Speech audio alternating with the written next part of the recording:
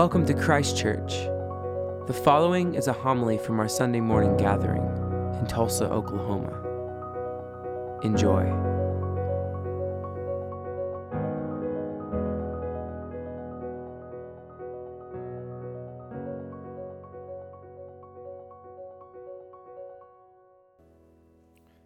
May the words of my mouth and the meditations of all our hearts be acceptable in thy sight, O Lord, our strength and our Redeemer.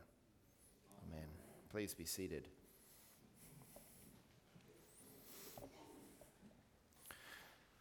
Growing up in Oklahoma, there was a certain sort of understanding that we had about the Word of God and what that was and what that was not. And in our culture, largely, when we talk about the Word of God, what we mean is we mean the Holy Scriptures.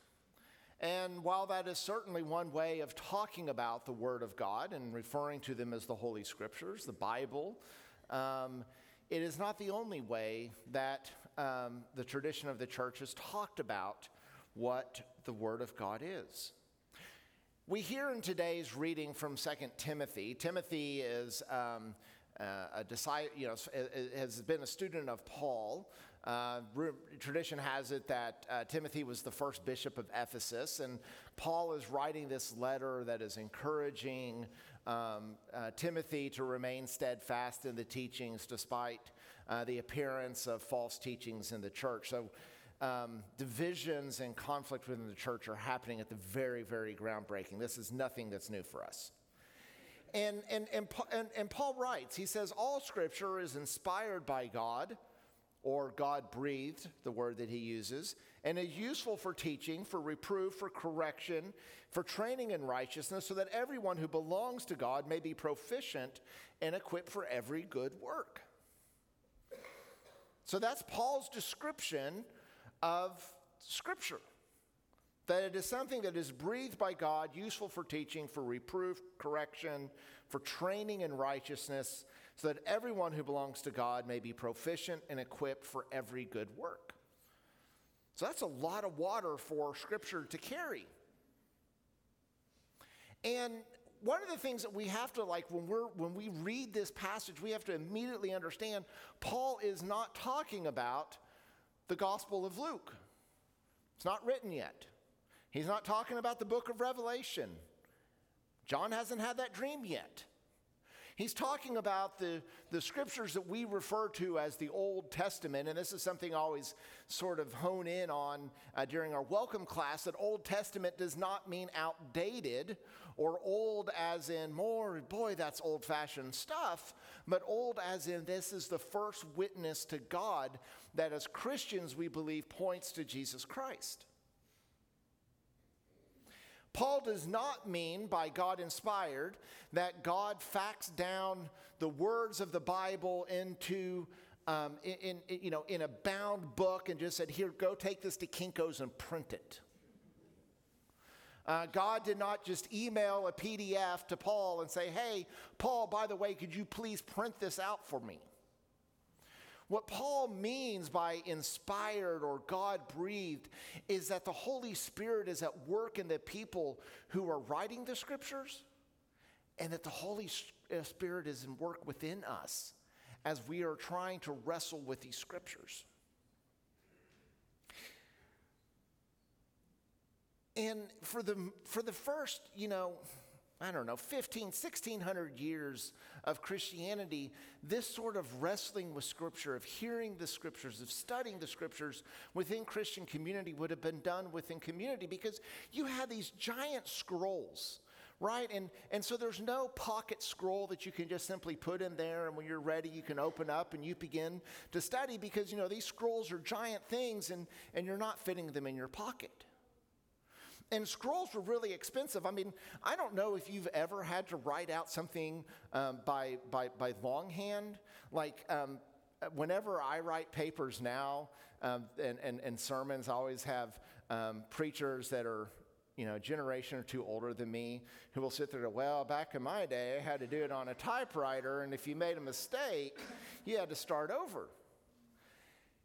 They didn't even have typewriters. Right? They're literally paying somebody to write these things by hand, and so they were expensive. And so very few churches, except for the biggest and most wealthy churches, would have had an entire collection of the Holy Scriptures. Rowan Williams says this about the way that people learned the Bible. He says that people recited it to one another, that people prayed the Scriptures. They copied stretches of it out of memory. He says, and that's why there's sometimes faulty quotations in the Bible, because sometimes our memories aren't perfect. They assembled collections of Sunday readings so that they could sit there and understand the core story of the Bible. They used art like stained glass windows so they could remember the core stories. The Bible is not a list of instructions like it's a textbook. But the Bible does contain some history. The Bible does contain stories of our faith. The Bible also has poetry. The Bible has wisdom in it. And we instinctively know that when we read, say, down at the library and we go grab a mystery, we do not read that mystery from David Baldacci the same way that we might read a William Shakespeare play.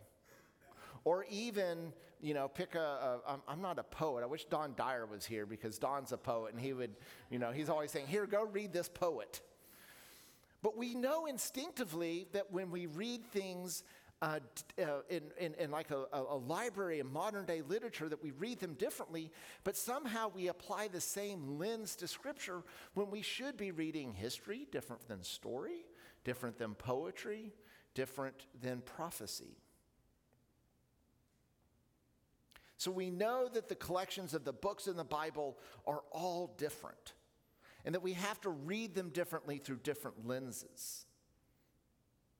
Now, if the Bible was meant for clear instruction, right? If this is a textbook and we're going to open the thing up and we're going to be able to figure out life's quandaries, I can guarantee you if that was true, Jesus never would have preached in parables. I don't know if you have ever tried to understand one of Jesus' parables, but some of them I'm like, Jesus, you think you could maybe provide a little commentary here so we could understand it? Right?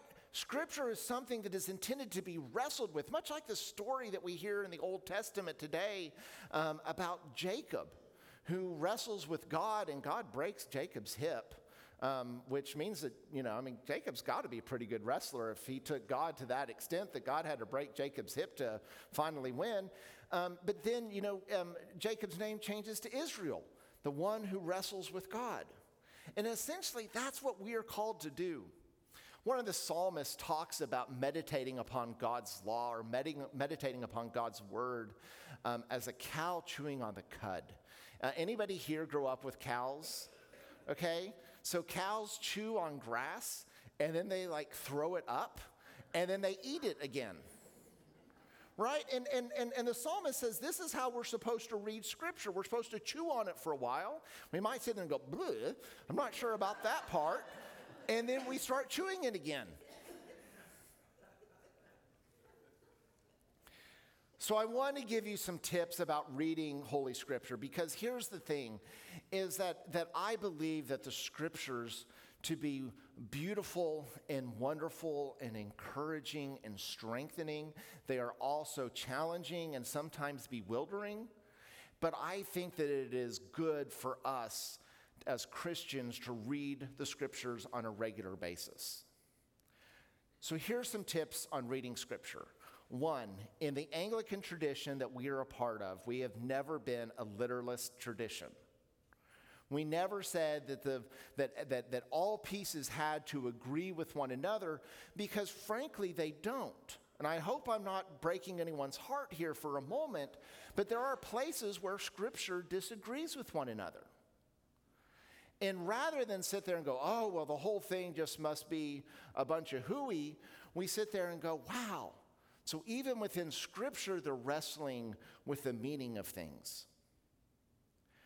So with our high regard of Scripture, believing that this is the primary way in which God communicates to us about God, about salvation, about the nature of our creation, we are given the gifts of church tradition to help us understand and interpret those passages. There are people who are far smarter than me, like I turn to Rowan Williams, who can help me understand these passages. We have also been given God-given reason that we can use our intellect and our intelligence to help interpret these passages.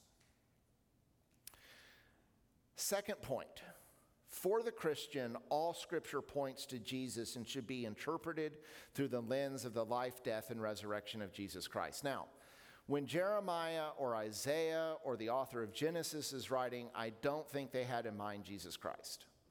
But we understand those scriptures and stories through the life of Jesus Christ. Interpret the minors through the majors, not the other way around. Sometimes we will come upon a piece of scripture that seems befuddling and bewildering, and then we try to create an entire theology based upon this like one-off thing. And it's how we get to things like double predestination. Because suddenly we're having to try to make sense of something. So the point here is look at the majors, the big pieces of story, and understanding the conflicts around minor issues that may divide us or confuse us. The final thing that I will say to you is this. St. Augustine says that when you have two choices to interpret a passage, interpret it with the most loving and charitable way. So choose the loving and the charitable way for understanding and applying a scripture. Amen.